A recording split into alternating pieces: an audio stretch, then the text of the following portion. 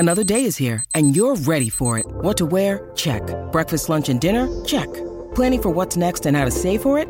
That's where Bank of America can help. For your financial to-dos, Bank of America has experts ready to help get you closer to your goals. Get started at one of our local financial centers or 24/7 in our mobile banking app. Find a location near you at bankofamerica.com/talktous. What would you like the power to do? Mobile banking requires downloading the app and is only available for select devices. Message and data rates may apply. Bank of America N.A., member FDIC.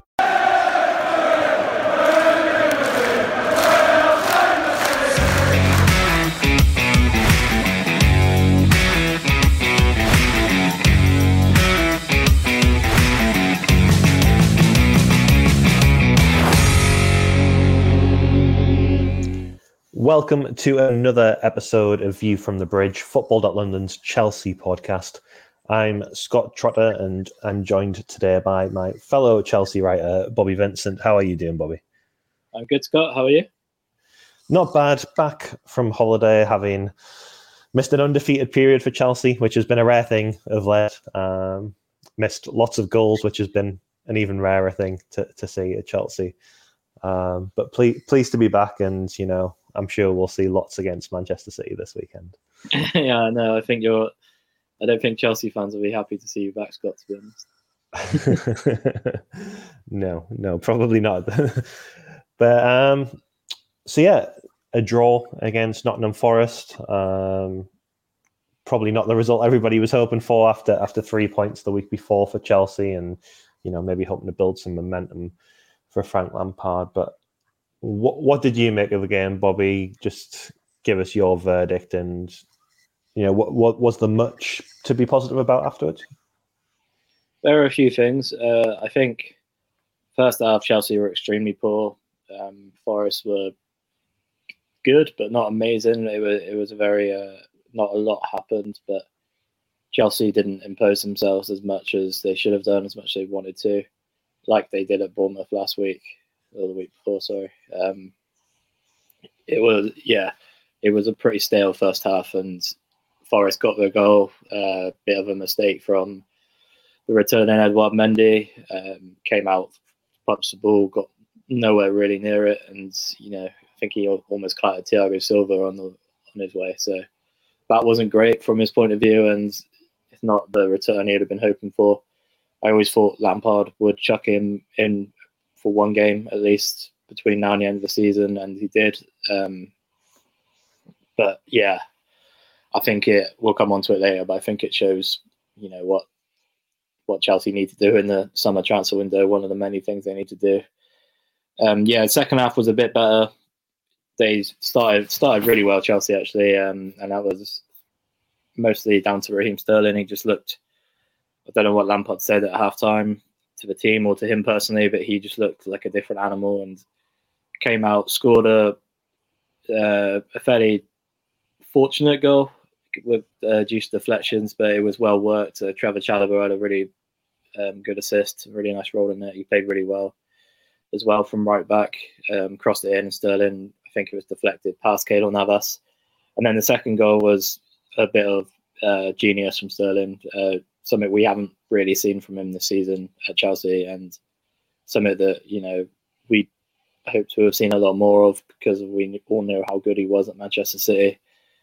And it was a brilliant solo goal. I think he sat down Felipe, then just curled it into the far corner, and it was a brilliant goal. It was unstoppable. And yeah, you thought from then, Chelsea were much improved, and we thought we'd go on to see Chelsea going to get another 3 points, and that would have been great, considering they're running between now and the end of the season. And unfortunately, Forest equalised fairly swiftly after that. Another header from the striker, whose name I struggle to pronounce. I'm not even going to try it. Then it was 2-2, and there was a bit of pressure from Chelsea. It was a bit from Forest, but to be honest, it seemed like both sides were more than content to get the point and get out, to be honest, which is, is probably a reflection of where Chelsea are right now. And they were a bit cautious of letting Forest counter-attack them, because that's what they were set up to do. Steve Cooper set his side up really well, I thought, and their plan worked. They probably should have scored a few more goals on the counter-attack. and Chelsea were very wary of that. I think 2-2 at home to a relegation threatened side like Forest isn't a good result, but I think Lampard was. I think he was very keen for his side not to lose first and foremost, rather than go straight out for the win. And you can say what you want about that, but that's my opinion. I think that was the case. And yeah, the game finished 2-2. Lampard spoke about a few positives after the game, spoke about a few negatives. Had a lot of praise for Raheem Sterling, saying that Chelsea need more players like him. And yeah, it was probably Chelsea's. I don't want to say easiest, but their most winnable game between now and the end of the season on paper, and they didn't, unfortunately. But yeah, now on to the soon-to-be champions, Manchester City. Yeah, and I just wonder, what was Lampard like following the game? Obviously, recent weeks we've seen him have some digs at the team on some occasions. He's been protective of the team on other occasions, and he's obviously in this weird time of limbo where there isn't a great deal of time left for him to have an impact on the team. Does it look like he's just trying to make a pitch for his next job with these selections? Is he looking to benefit Chelsea as much as possible? What kind of vibe did you get from Lampard after the game? It was he wasn't too much either way, really, as in he didn't necessarily have digs at his team, but he did bring up a few things that they can improve. I think what I said, he spoke about Sterling being one of the only players who he described him as a killer in the final third, and like we haven't seen that from Sterling all season long, but he was on Saturday. Someone who can take a chance when Chelsea have got 70% of the ball, and dominating the match, having the most chances. Chelsea haven't got enough of that. I think that's a well spoken about subject this season, especially with the likes of Kai Havertz missing a whole host of chances. And you've got Sterling as well, who hasn't been on it this season. All the others, Mudryk, players like that. And yeah, he spoke about that a lot. Spoke about how Chelsea need more of that. And he was very complimentary of Forest as well. He was quick to point out that this wasn't an easy game, and pointed out both side situations, which I don't think went down particularly well with Chelsea fans, but that is what happened. Yeah, I think he's not one to get too carried away, I don't think, Lampard, after a loss, as much as he wasn't when Chelsea beat Bournemouth last week. And I think that there's a lot to be said of that, trying to keep a level head. But you can tell there's some frustration there, because he would have loved more than nothing to follow up the win at Bournemouth with a win against Forest, especially when, like I said, Chelsea's last 3 games of the season, all very difficult games against teams at the top of the table. Yeah, and I guess we will just delve into Raheem Sterling a little bit more there. As you say, he obviously had a very good second half against Forest. I think a lot was expected from him coming in the summer. Obviously, he arrived with Thomas Tuchel having kind of made the big player that Sterling was going to be like the centre of Chelsea's attack. He was going to be the key player moving forward this season. I mean, that hasn't worked out particularly well. But Chelsea's attack has struggled to function all season as well. It's not all to lay at Sterling's door. Where do you see Sterling moving forward? I think there's been some chatter about he could possibly be a player up for sale in the summer. I don't know how much truth there is to that necessarily, but Chelsea do need to get players off the books. They do have a lot of wingers. Could he still be key next season, though, for Mauricio Pochettino, if he does arrive as we expect?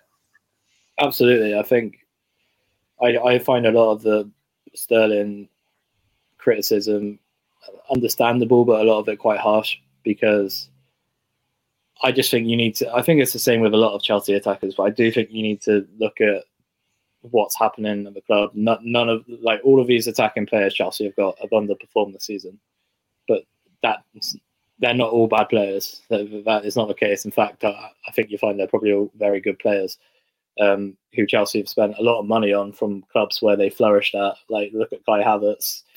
The reputation he had before he came to Chelsea was one of the most sought after players in European football. Chelsea signed him for 70 odd million, and he has had his moments at Chelsea. Some great moments. He won the Champions League for them. He scored really big goals, and he has shown his talent. But this season, despite being Chelsea's top goal scorer, which isn't saying a lot because it's not the highest. It's not the highest total. But he is obviously a good player, but the system isn't suiting him, and it's about getting a system first and foremost. I'd say the system isn't suiting him. It's a lack of system, I think. And that's understandable at the moment because you've got a caretaker manager in Lampard who's come in under really difficult circumstances.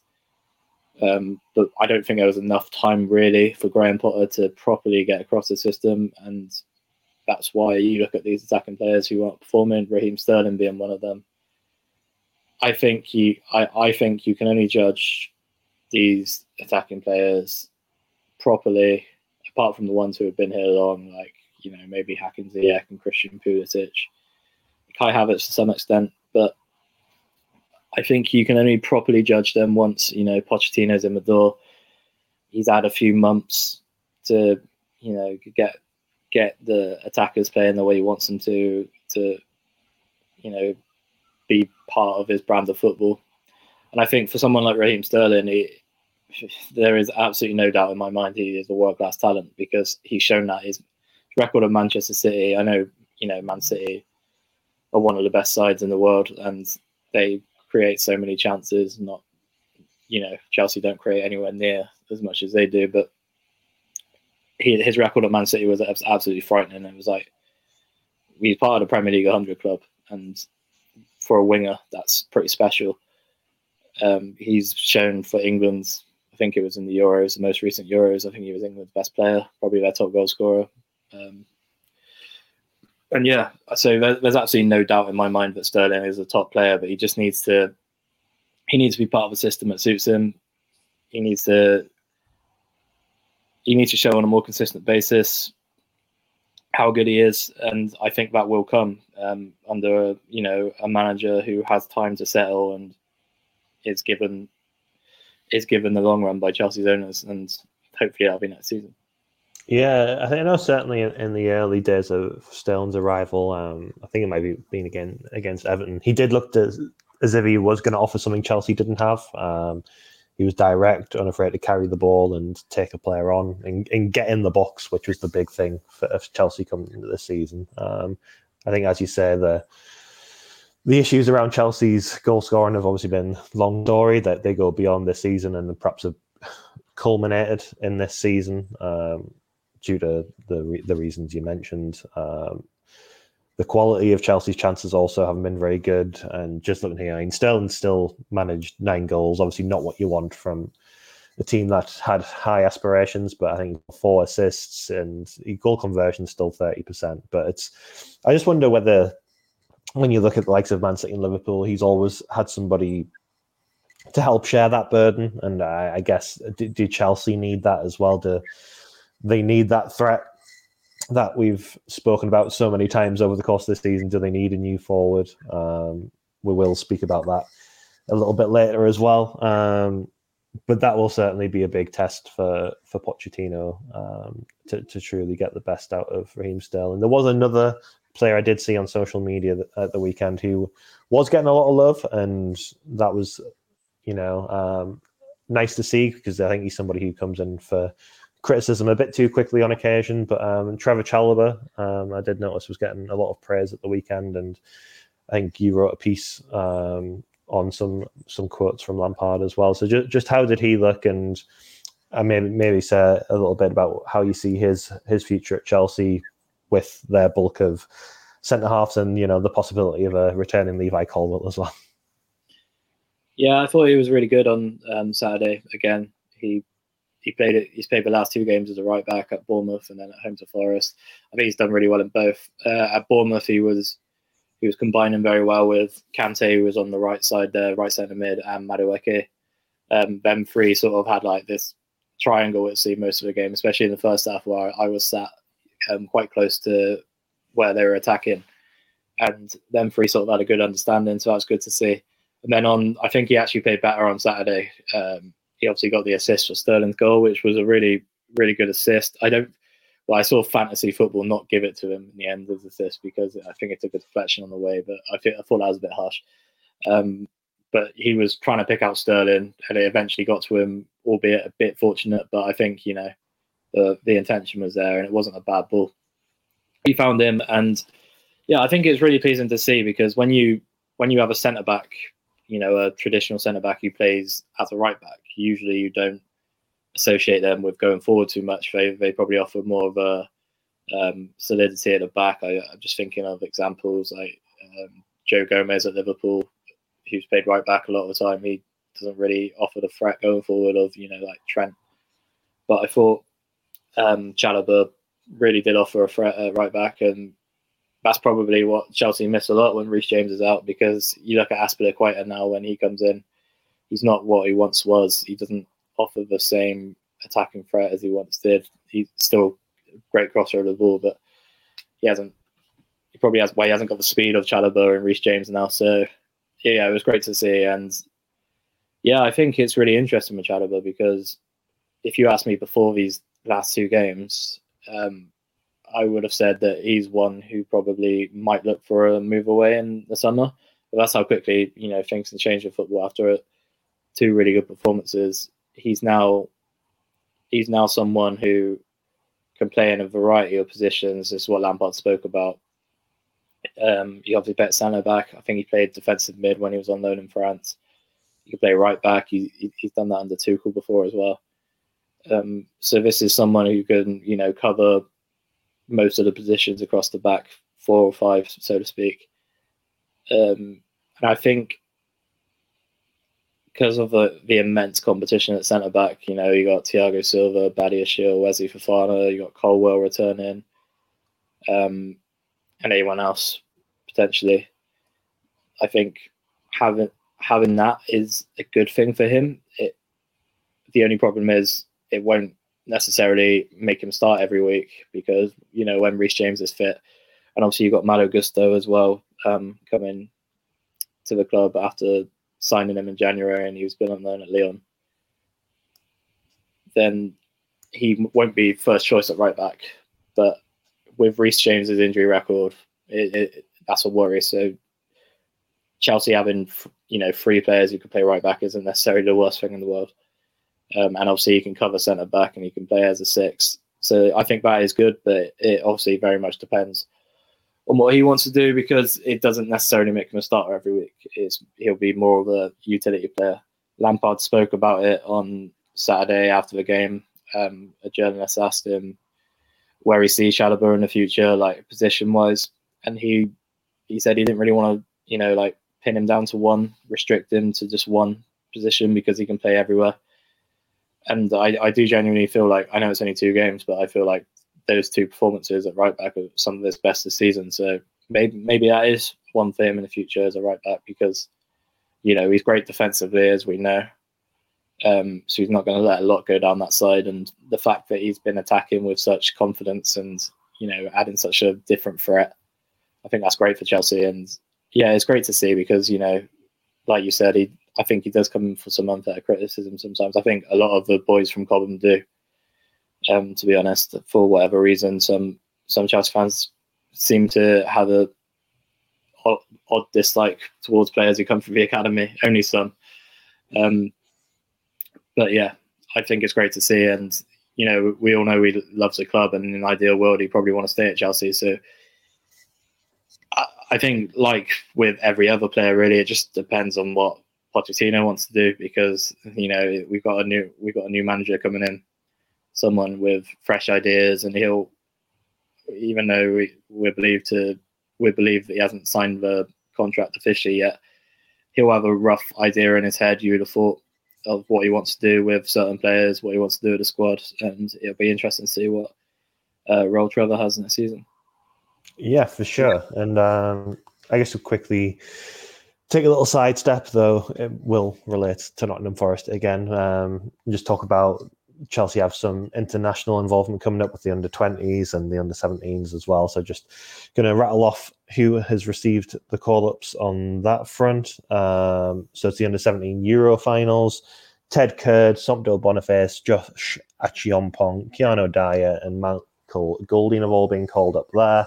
And then, of course, there's another set of players in the under-20s, which was last week. Harvey Vale and Carney Chukwuemeka, obviously two of the high-profile ones. Teddy Sharman Lowe as well. But obviously, I think most notably in terms of who was available against Forest, Lewis Hall was called up for that, and appears, well, obviously Chelsea have said no to that. He's got some involvement to come for the rest of the season, and now it also appears that Chukwuemeka is going to be involved with Chelsea before the end of the season as well.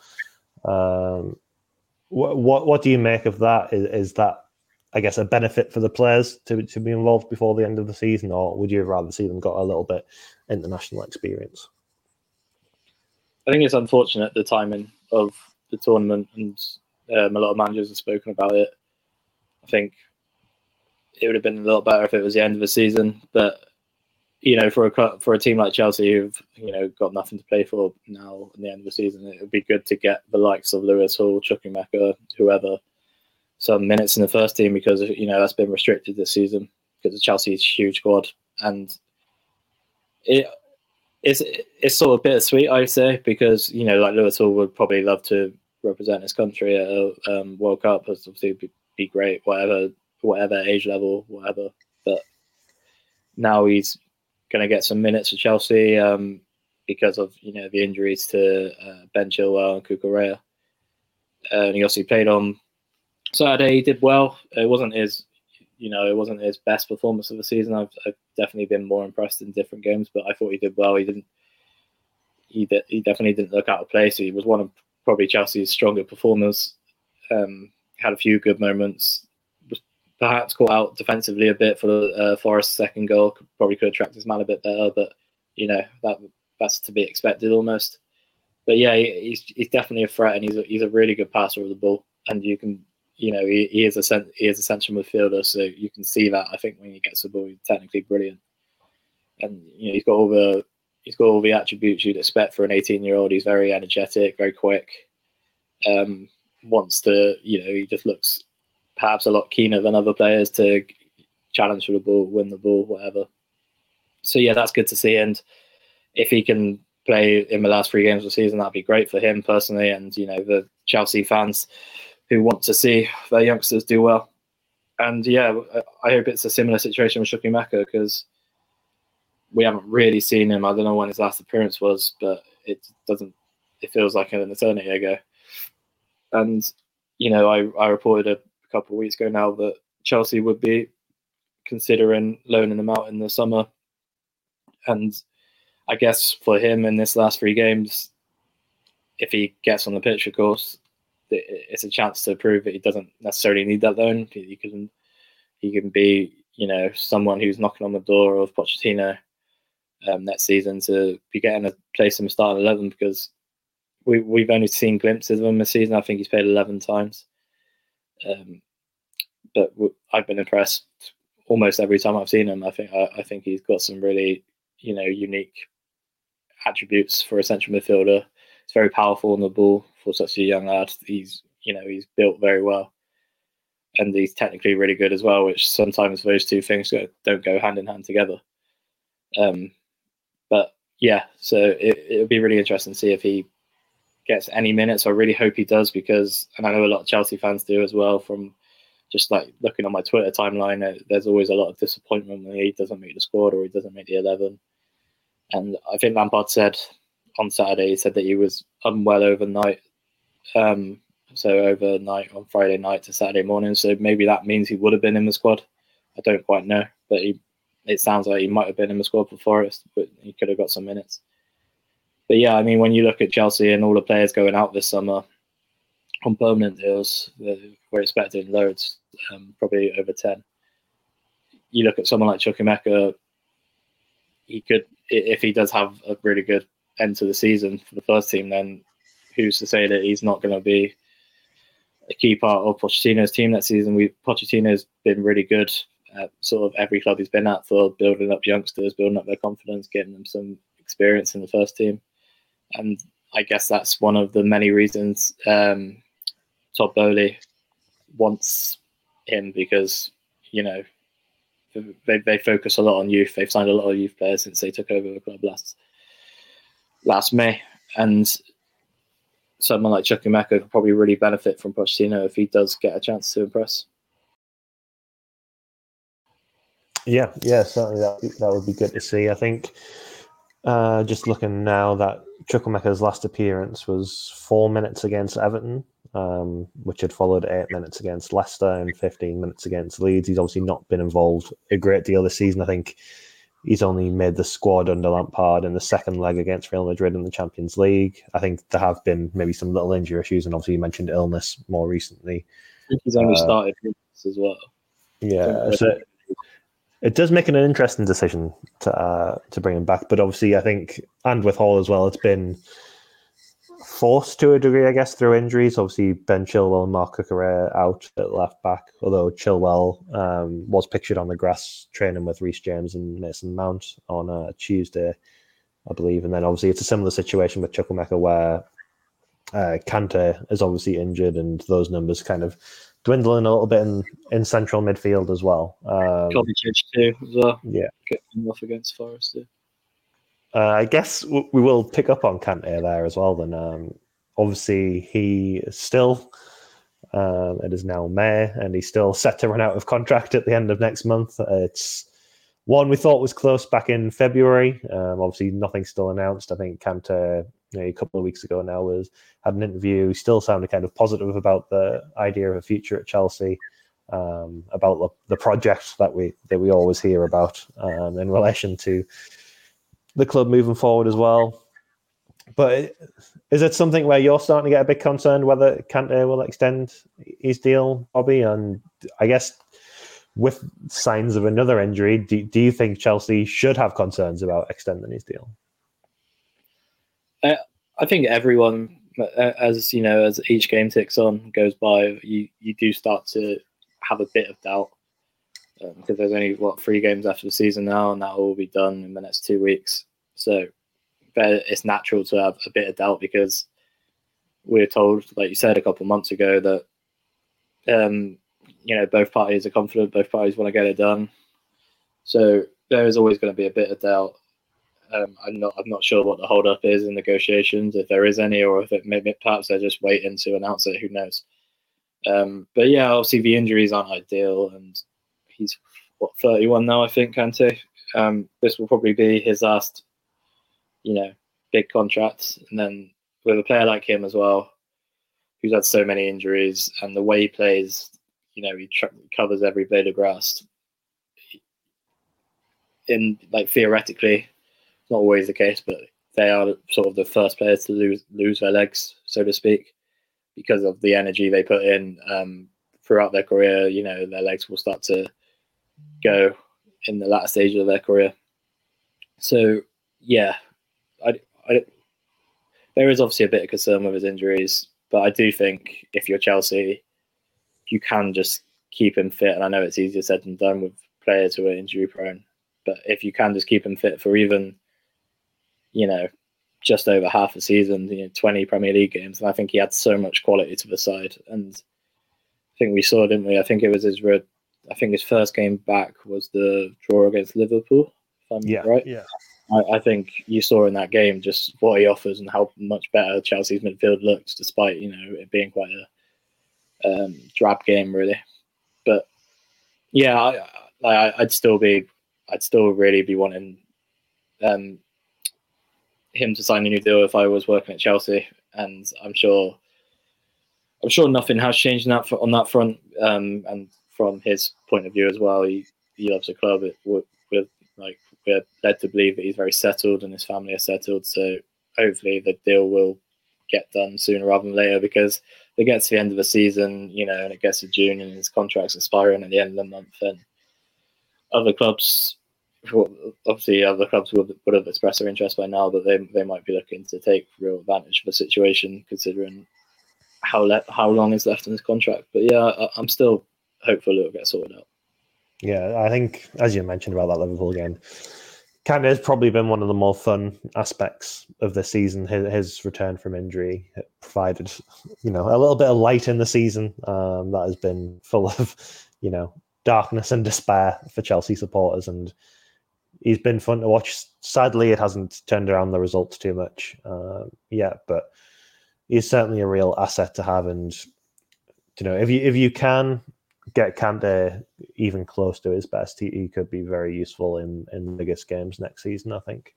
Yeah. But speaking of deals that we're waiting to get done, I guess we should turn to another that people are probably most interested in at the moment. Mauricio Pochettino. We expect him to become the next Chelsea head coach, along with his backroom team, with right-hand man Jesus Perez, Sebastiano Pochettino, his son,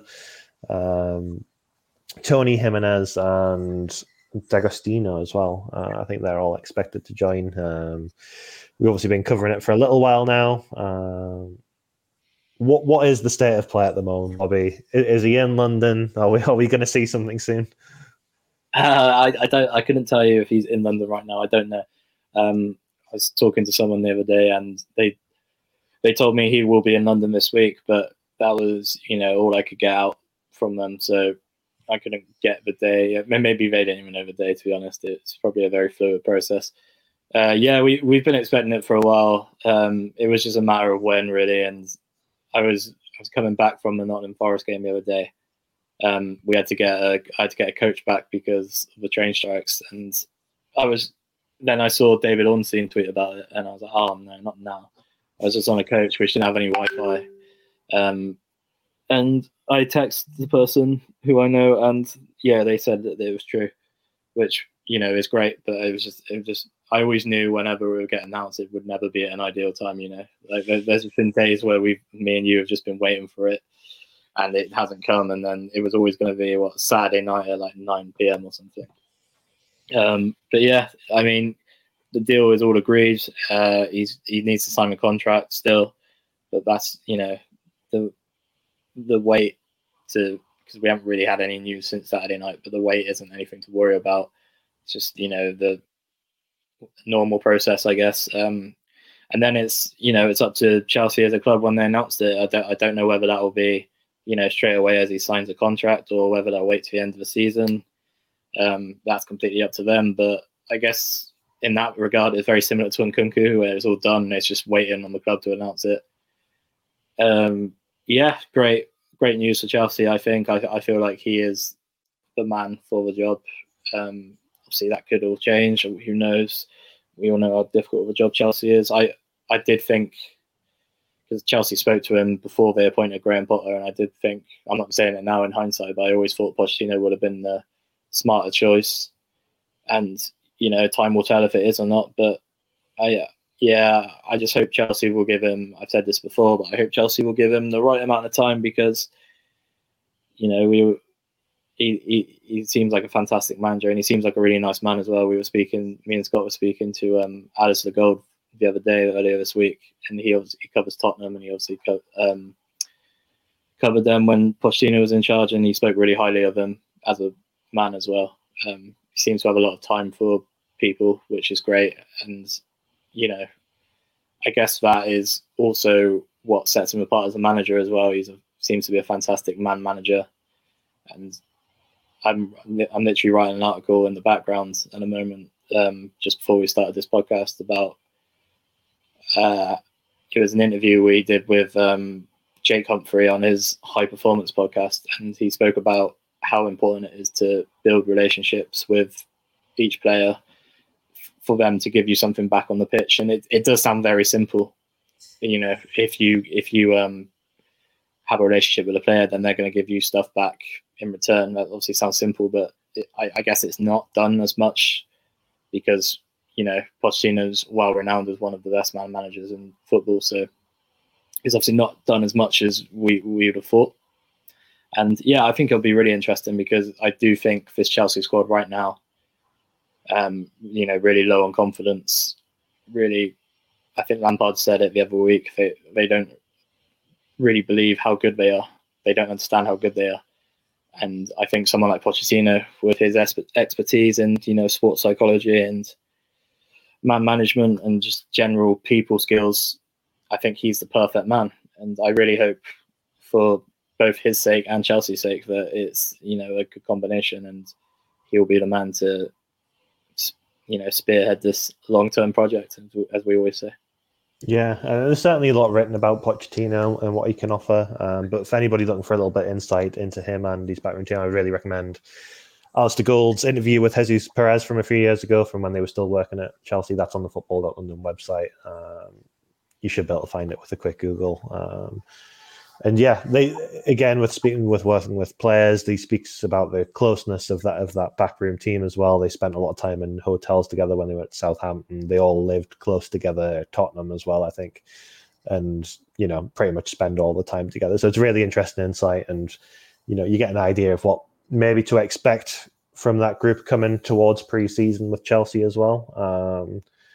As Bobby sort of noted, we did, I think, discuss a few weeks ago on here who we would like as the new Chelsea boss, and I think we both said Poch would be the guy we'd like to see.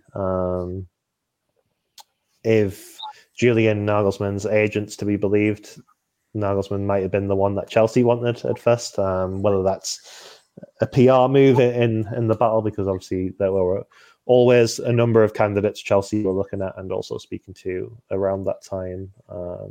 You can read into that what you will, but certainly an exciting time for Pochettino to arrive. Hopefully he can lift the club when it is announced, and, you know, it's going to be an intense pre-season period of getting rid of players, of ensuring the squad is fit enough and that they have the capacity, as Frank Lampard keeps mentioning, about their inability to sustain a presence throughout 90 minutes. I think that'll be a really big test, and I think there's obviously emphasis on terms of pressing and things like that in Pochettino's system, where the fitness will have to be top notch. So it'll be interesting to see what they do on that front. Is there anybody you're particularly looking forward to seeing under Pochettino? Yeah, I think just on what you were saying on the fitness, I can imagine this preseason is not going to be a very enjoyable one for Chelsea players, because, like, what I've read on it, he's quite intense with him and his backroom staff, especially coming into a team where, you know, the fitness has been questioned. But yeah, I think there's a few players. Obviously, I like to look for the attacking players, you know, the ones who are sort of underperforming. You look at Mudryk, he'll be in his first full season as a Chelsea player, and what Pochettino has done with wingers in the past, like Son Heung-min, not a winger, so to speak, but Dele Alli, I think, like, that's very exciting. I think if we can see a Mudryk that's, you know, firing under Pochettino, then that could be really deadly for Chelsea. And yeah, I think if you look at, I think it's all of the attackers really. We got Sterling, who we spoke about in depth just a minute ago. Madueke, who's shown his talent in abundance over the last sort of three games. Kai Havertz. It'll be interesting to see the whole Mason Mount situation, because, you know, everywhere you read, we hear that Pochettino is a huge fan of Mount, but whether or not that's enough to persuade him to stay or persuade the club to, you know, give him what he wants, we don't really know yet. But yeah, there's a whole load of players. It's just, to be honest, it's finding the players who will be here next season is the difficult one, because I think there's a lot of attackers who will be here because Chelsea signed a lot recently, and I don't think they'll let them go yet. But you look at the midfield, there could be, you know, 4 or 5 exits from there, like, realistically, which is pretty crazy. And yeah, I just it is an exciting time for Chelsea fans, one they need. I think when Pochettino does finally take over, I think the general mood will be lifted at Chelsea on social media, and, you know, just with Chelsea fans generally. So yeah, I'm really already looking forward to pre-season and starting next season. Yeah, I think probably a lot of pressure to try and move on some players as quickly as possible for all those pre-season, you know, cut down the number. Pochettino likes working with a smaller squad in general, but you don't really want to see a situation like last year where obviously Emerson Palmieri, Marcus Alonso, Michy Batshuayi, Ross Barkley, they were all on the tour of the USA in place of, you know, some players who you'd consider had more of a chance of a future at Chelsea. So to do that, you know, start forming that team will be really positive, and then maybe as I guess you come to expect with Chelsea. They can look at some incomings as well, and I guess the first one of those who might be wanted by the club, maybe by Pochettino, is a new striker. Pochettino has worked with some pretty good forward players at his last couple of clubs. Harry Kane, Kylian Mbappe, if you've heard of them, Bobby. Ricky Lambert. Yeah, very good. Will he have a new one to utilise this summer? I certainly hope so. They want Victor Osimhen, but I think about 1,000 clubs do at the moment. So, there's nothing like advanced, but just what I heard about a month ago that Chelsea were like very big admirers of him, because why wouldn't you be? I think he's got like 25 odd goals in Serie A this season, and he's very much massively helped Napoli win their first league title in over 30 years, I think it is. So he's one of the hottest striker properties in the world at the moment, and he's still fairly young. We've all seen that interview of him, I think, where he said he idolises Didier Drogba, and a lot of Chelsea fans obviously naturally get very excited about that. But again, like, who wouldn't idolise Didier Drogba as a striker? So yeah, Chelsea want him, but Napoli very much, stubborn on their stance, saying they don't want to sell. It doesn't necessarily mean they won't. Like we've seen, especially with Napoli, actually, their president's a very difficult man to deal with in terms of transfers. He's very stubborn, and certainly old hierarchy had plenty of experience of that. Exactly. And obviously they got Koulibaly last year from Napoli as well, didn't they? So. Yeah, they did, and he will try and get every last penny from whoever is interested in Osimhen, and they've got a couple of other players. They got that Georgian winger whose name I'm not going to try and say, who's going to be very much looked at this summer by a lot of clubs, and obviously a couple of others as well, like you would expect with a title-winning squad. But Osimhen, he's on Chelsea's radar, and Chelsea do want that number 9. They've obviously got Christopher Nkunku on the way, but it sort of remains to be seen where he will play, if it's more on the wing or if it's more as a centre forward or more as a striker. I guess judging by Chelsea's interest in Osimhen, then it's probably not going to be as your go-to number 9. But Chelsea definitely needs someone, and we were making the point earlier about, I think you said something about Sterling and easing the burden on him. Chelsea can get this 25, 30 goal a season striker is easier said than done, but they come very rarely these days. Then it will lift the burden, so to speak, on the likes of Kai Havertz, Raheem Sterling, Modric, Madueke, whoever, and Nkunku, to score all the time, and that might actually ironically see a better return in terms of goals. We've seen that before in the past. So yeah, Chelsea very much like Osimhen, but the fact of how sought after he is at the moment, how high his reputation is, the fact that Chelsea won't have any European football next season could definitely help them in this case. I don't think in every player, like there'll be players that are interested in the summer, of course, and we still expect at least a couple of incomings.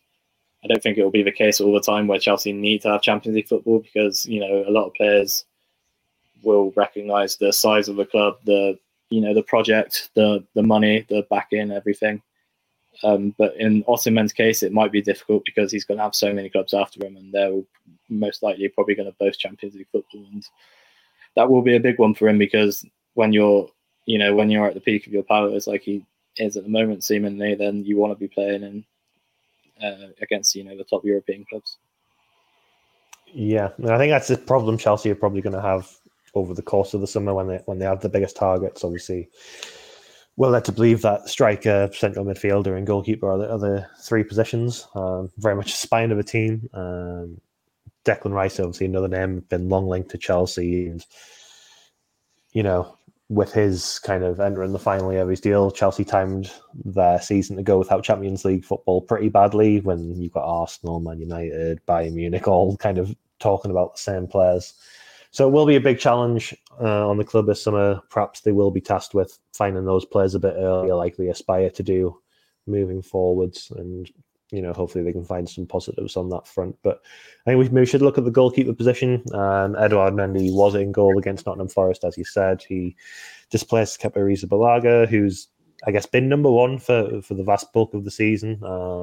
Obviously, he's never too far away from being questioned by supporters, and I think a few long-range efforts recently, he's pointed questions in his direction. Kepa, I think, has actually had a really good season. I don't think anybody would have expected him to play as much back in August. Certainly against Aston Villa, I think it was back in October, he pulled off some amazing saves. It felt during that period that he was just kind of blowing minds week in, week out. That was the last time you saw Chelsea win, was it? Last time in the Premier League, I saw them live win. Yeah, it is. Kepa was good that day as well. Mason Mount scored. Good times. So perhaps he has had a bit of a raw deal, but I don't think it's unfair to say neither Mendy or Kepa have, really cemented themselves as a long-term number one for Chelsea moving forwards with their performances this term. I guess there's a reason that they're still looking at new goalkeepers. I think both of those guys coming to 2 years left on the deal, which is obviously that pivotal point we keep talking about where players will either look to be moved on or they'll renew the contracts. There was a lot of talk about Mendy renewing his deal at the start of the season. That talk's all but gone in many respects. He perhaps is the easier one to sell with the lower wages, Chelsea requiring less of a fee to, turn a profit for him. But what goalkeepers are Chelsea looking at the moment, Bobby? And I think maybe one of them played pretty well last night. Yeah, Andre Onana for Inter Milan. I was saying to you earlier, I didn't actually watch the second half, but I watched the first half, and he pulled off some great saves. There was one where I think it was Brahim Diaz had a chance inside the box. He was on the penalty spot after a pullback from Tonali, and Onana saved it, and it looked almost like comfortable. But I think his positioning beforehand to get there, like to predict that, really was really impressive, and he made the save look a lot easier than it actually was. So he's really impressed. He's really impressed me whenever I've seen him, really. And we've heard about him for years, even I think when Abramovich was owner. I think Chelsea had been very much, interested in him without actually making a move for him. He obviously had that whole thing where he was banned for a substance he took when he was at Ajax, and that sort of complicated things a bit. I think Chelsea were in for him before that, but that obviously complicates things. And they very much like him. And like you said about Mendy and Kepa, I do think Kepa's had a really good season, and I don't think he's made too many howlers. There's a couple where you think a better keeper would save that, but not necessarily obvious howlers. Which it seems ridiculous to say, but I do think a mistake from Mendy seems more likely at the moment. When you look at Mendy Champions League winning season, he was one of the best keepers around. He was genuinely that good, and Chelsea assigned him for next to nothing really from France. And it looked like an unbelievable signing. It was recommended by Petr Cech. Obviously a legendary goalkeeper himself. He can obviously spot a goalkeeper talent from a mile away. But for some reason, and we don't know the reason, it just this season he's been incredibly poor. Really, at the start of the season, he was making mistake after mistake. I remember that Leeds game, Leeds away at Ellen Road. That was awful from him, and he was quickly dropped from the side, I think. And like I said earlier, I expected him to get another chance this season, but within 30 odd minutes the other day, he made a pretty poor mistake, really. Real lack of judgment. And that could be down to not playing a lot of football recently, but I guess when you're a goalkeeper, especially, you're very much judged on what you do on the pitch, because mistakes stand out a lot more because they're obviously more costly. And I wouldn't be surprised if Kepa comes back into the side for City on Sunday. So Andre Onana, like I said, David Raya of Brentford. He very much looks like he's leaving. I think Brentford are seen a lot of reports that Brentford have already sort of accepted that he's leaving and looking for other goalkeepers. He's someone Chelsea really likes and sort of, been discussed quite a lot over the last few months, especially. So they're the two names that keep getting mentioned more than anyone. There was chat of like Jordan Pickford. There sort of always has been, but that hasn't really developed into anything, it seems. But then maybe that will if Everton go down. He's very much a Premier League level goalkeeper. So there'll be plenty of clubs after him. But yeah, Onana and David Raya at the moment, and yeah, I think Chelsea do need to sign that top goalkeeper, because I think if you look at the sides competing at the top of the league where Chelsea want to be, they've all got a goalkeeper who's fairly outstanding and or world class. Yeah, for sure. And I guess going off that point there, and you did mention Kepa. Who would you start against Manchester City this weekend? Kepa, I'd say. I do feel almost harsh on Mendy because first game back in however many months, and he makes a mistake almost straight away, and it does seem harsh. But like I said, it's brutal being a goalkeeper, and I think Lampard will go back with Kepa. I don't think it's with Kepa. I don't think he deserves to. I don't think it necessarily was him being dropped. I think it was just giving Mendy a chance, but I don't think he deserves to come out the side for his performance this season. But equally, I don't think that he's done enough to prove that Chelsea don't need to go out and buy a goalkeeper. So I would expect, and I hope he comes back into the side on Sunday. What are you saying? Yeah, I think, I don't know. Like you say, it wasn't surprising to see Mendy get the opportunity. I think many expected it maybe to come a little bit sooner, but more often than not, I feel like Kepa has done pretty well. Certainly, obviously, we do our player ratings, and I feel like it's rarely that you can judge him too harshly when Chelsea have conceded. So I would have been quite happy to see him remain in goal for the rest of the season. So yeah, I don't know whether just because it's more of a show of support than anything else, maybe you have to start Mendy against Man City now. Like I said, there isn't a great deal left to play for Chelsea outside of earning 3 points and putting in a display that is worthy of the shirt. So, but maybe it is a chance to try and find some faith in Mendy and just see what he can do before the end of the season. But that said, Manchester City is not going to be an easy game this weekend. Chelsea have already played them 3 times and been thoroughly outclassed 3 times. They've barely laid a glove, it's felt like, I think, in those games. We did mention Lewis Hall earlier. I think Chelsea scored yet? No. Have a look. But Lewis Hall, I guess he's in line to play again. Pretty much half of his starts for Chelsea have came against Manchester City, which really doesn't feel very fair. Yeah. But he's pretty good, to be fair. Yeah. But like you say, it's not going to be easy. Manchester City, I think, a win seals the title for them on Sunday. So it would do no harm to stop that happening. That'd be a nice little storyline for Chelsea to try and, find something to take from this difficult season for everybody.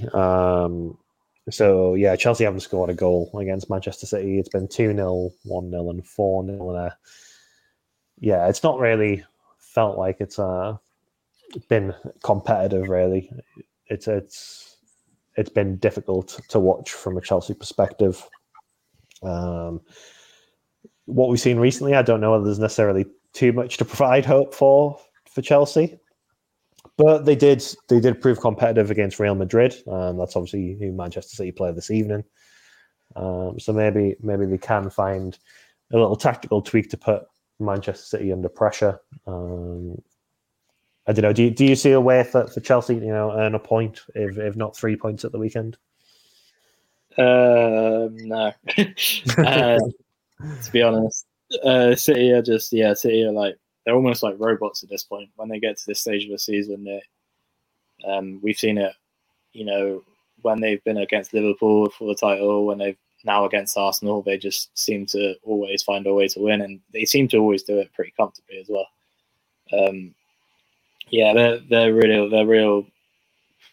They're absolutely freakishly good when it comes to stuff like this, and that's credit to Pep Guardiola how he sets his team up, and they are just unbelievable, and the fact they're still fighting on three fronts. They got the FA Cup final against their city rivals, Man United, to come. They've obviously tonight they're playing Real Madrid in the second leg of that game at 1-1, and they're going to win the Premier League, even if they don't do it this weekend, which I do fully expect them to do. I think that they obviously will in the last 2 games of the season. And unfortunately for Chelsea, I guess it's even coming at a worse time because City, knowing that a win will do it, they're going to be so hungry and they're going to want to absolutely, they're going to be at you from the first whistle. And I feel for Frank Lampard, like how do you even? What do you do? I just don't really see a way that Chelsea can get anything from this game. And they might rotate after the European game, but I did see somebody question Manchester City's depth last weekend in a match where they had Kevin De Bruyne and like Jack Grealish on the bench. I think Man City's second team would come second in the Prem, which is absolutely mental. That's no real disrespect to Arsenal because they've been amazing this season, but I think their second team is just genuinely incredible. So someone to question their depth is ridiculous. Like they quite often, either rested De Bruyne or just not risked him this season, and they just don't miss him really. Like to not miss someone like Kevin De Bruyne or even the Haaland, he's missed a few games, and they brought in Alvarez and just looked just as good. It's incredible, and that an injury to them doesn't really affect them, whereas it would to Arsenal, as we've seen with Saliba. How much they've dropped off since he's been out, and if Chelsea were to lose Reece James, like we've seen many a time this season, there is a noticeable drop off. So this City side, I thought the game at Stamford Bridge was it wasn't really competitive as in the way you thought Chelsea were ever going to win that game, but there were it wasn't an embarrassment anyway, which I guess is like in some ways is the best thing you can take from games against Man City, to not concede like 3 or more goals or whatever. But unfortunately for Chelsea, I do not expect them to get anything from the Etihad on Sunday, and it does feel like Chelsea have played City just an embarrassing amount of times this season, and this will be the final one of the season, and to get it over and done with. And I just, like I said, I feel for Lampard. I just don't think there's a way you can set up that side that doesn't see City scoring at least 2 goals. And their defense is so strong as well. City's, they've got Nathan Ake, who's had the season of his life. So many Chelsea fans being angry last summer when they were linked with them. But he's just been exceptional this season. They've obviously got John Stones, who's playing in midfield, which is ridiculous. They got Ruben Diaz, Aymeric Laporte. The fact they've loaned Joao Cancelo to Bayern Munich, who just been unbelievable for the last couple of seasons, and they can just afford to loan him out. Unfortunately for Chelsea, this weekend's not going to be the one. Is there anything you would like to see from Chelsea, despite all that? It's harsh, isn't it?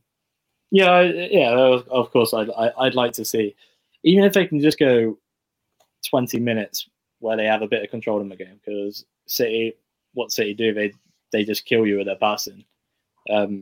I found over the last couple of seasons, I don't know if this is a controversial opinion, but sometimes I find City quite boring to watch because they're so good at controlling the game that it just doesn't feel like a contest a lot of the time. And I guess that is obviously what Guardiola is trying to do. If Chelsea can go to the Etihad and just have some sort of control of the game, that'd be great, because I think we were at the Etihad in January, I think it was, for the FA Cup, and I can't remember Chelsea stringing more than 4 passes together in that game. That was a very rotated Chelsea side with a lot of players who haven't played together before, but they still didn't, have any form of control over the game. So if they could do that, that'd be great. I also would like to see Lewis Hall again. By all accounts, I think he probably will play because Lampard hasn't really got too many options. I don't really know the situation with Cucurella. I guess we'll hear more about that on Friday, whether he's back or not. But yeah, I'd like to see Lewis Hall. If Chukwuemeka could get any form of minutes, that'd be great. Datro Fofana, maybe. Like, he was on the bench rather surprisingly, really, against Forest, because we haven't seen him in the squad for ages. He didn't get on. But then again, it depends how the game's going, because you don't really want to chuck these players on if Chelsea are, going to be a lot of goals behind. It could, dent their confidence a bit. So there's obviously the element of protection from Lampard. So yeah, there are obviously a few things. I just like to see, I like to see a bit of confidence there, and not, because at times when they face City this season, it almost looks like we've been scared of them. Yeah. I think particularly in those cup matches that the ties were done as contests by half time. I think, what was it? Was it 3-0 at half time in that FA Cup match we were at in January? It was 2-0 in the League Cup, and I think, again, it's been maybe an issue for Chelsea, just seeing if they do go a goal behind, which is entirely possible. You've just got to hope they can, show the resilience to stay within the game and not concede, another one or two quite swiftly afterwards.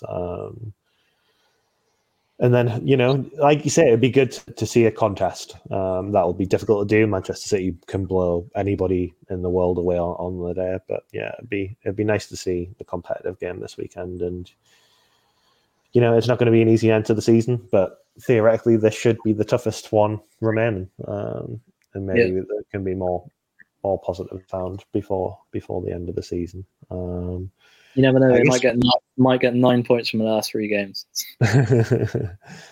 that would be quite something. And the thing is, I don't even know if Chelsea fans would want to win this weekend to give Arsenal any form of hope.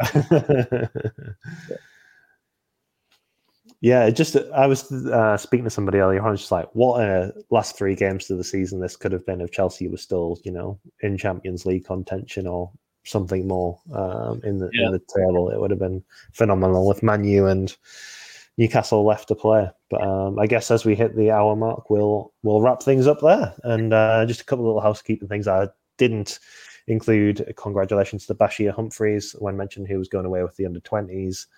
And Alfie Gilchrist has been nominated for one of the player of the seasons in Premier League 2, having played for the development side this season. So best of luck to him, and congratulations for that as well. But we'll be back again next week when Chelsea probably have 2 games left to play with Manchester United and Newcastle. We'll be talking about, of course, this Manchester City game. So join us then. We'll have plenty over on football.london. In the meantime, we'll have live coverage of this weekend's game and the press conference ahead of that.